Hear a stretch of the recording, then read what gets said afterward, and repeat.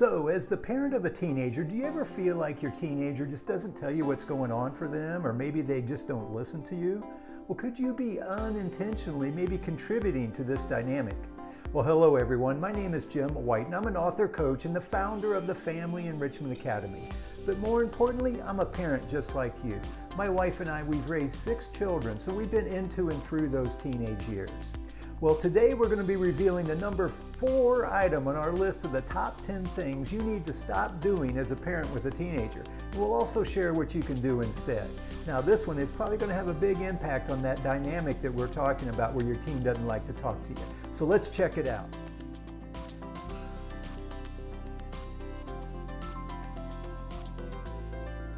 So here we go, the number 4 item on our list of the top 10 things you need to stop doing as a parent with a teenager.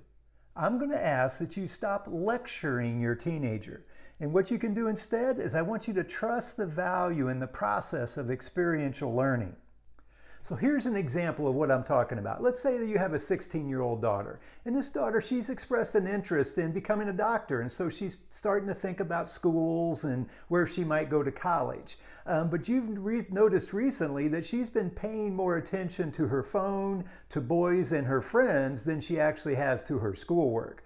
Well, one night at dinner, she's sitting there and she happens to bring up the fact that she has a midterm in her biology class coming up tomorrow. And she also shares that she feels like she's not really ready for it and she's really afraid she's going to fail it. Well, hearing this information combined with your recognition of what's been going on with her as far as her distractions, and you just can't help but you launch into a lecture. And it's a lecture about this good study habits and time management and the value of education. Can you see yourself rambling on for several minutes? I know I can. I've done it before. So think back to a time when you've slipped into one of these lectures. How did your teenager respond? Did they sit up in their chair and lean forward and start taking notes? Or did they slump down, look away, fold their arms, and act disinterested? Well, I know for me, I've always gotten that disinterested, don't talk to me response when I've slipped into lecture mode. So why is that? Well, I'm going to assert that to your teenager, the lecture feels like an attack. Take the example we're talking about. The teenage daughter's already acknowledged that she hasn't really prepared for this test. So when you slip into the lecture mode, it just feels like you're rubbing salt into those wounds. So what do you do instead? Well, in this case, you guide your daughter to the value and the lessons to be learned from her own personal experience. You trust the process of experiential learning. So for those of you that aren't familiar with this, let me give you a high-level overview of the idea of experiential learning. Fundamentally, we're talking about learning through experience or learning through doing. For example, the only way to learn to swim is to get in the water and start paddling. But there are other lessons that we just tend to ignore the advice until it affects us personally. And in this example, the parents' efforts to talk about time management and study habits are just going to fall on deaf ears. So the key learning moment happens when the daughter has one of those aha moments, right? She starts to realize that her own lack of study habits and time management is getting in the way. It's stopping her from moving towards her goals. So at the dinner table in this example, rather than going into lecture mode, say something like this. You could say, "Oh, that's kind of a bummer. What do you think's holding you back?"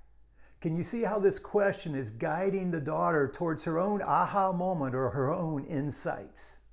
So give this a try. Let go of your need to lecture and just trust the process of experiential learning. Think of your role as more of, again, creating the space for your children to have those aha moments or their own insights. This will lead them to their own answers, which is so much more powerful than just you lecturing. So there you have it, the number 4 item on our list. Let go of your need to lecture and let's replace that with trust in the process of experiential learning. Well, before we sign off today, I did want to let you know I do have a free resource for you as well. And this fits inside this theme of things you need to stop doing and then what you can do instead.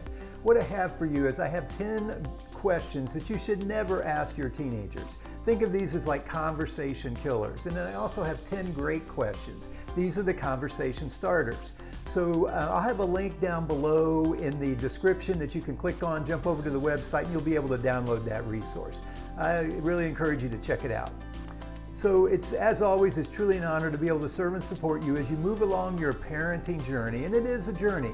And I just want to acknowledge you for having that growth mindset and being willing to step into and lean into becoming a better person and becoming a better parent. It's just going to be critical in getting through these teenage years. Until next time, remember, a change in perspective changes everything.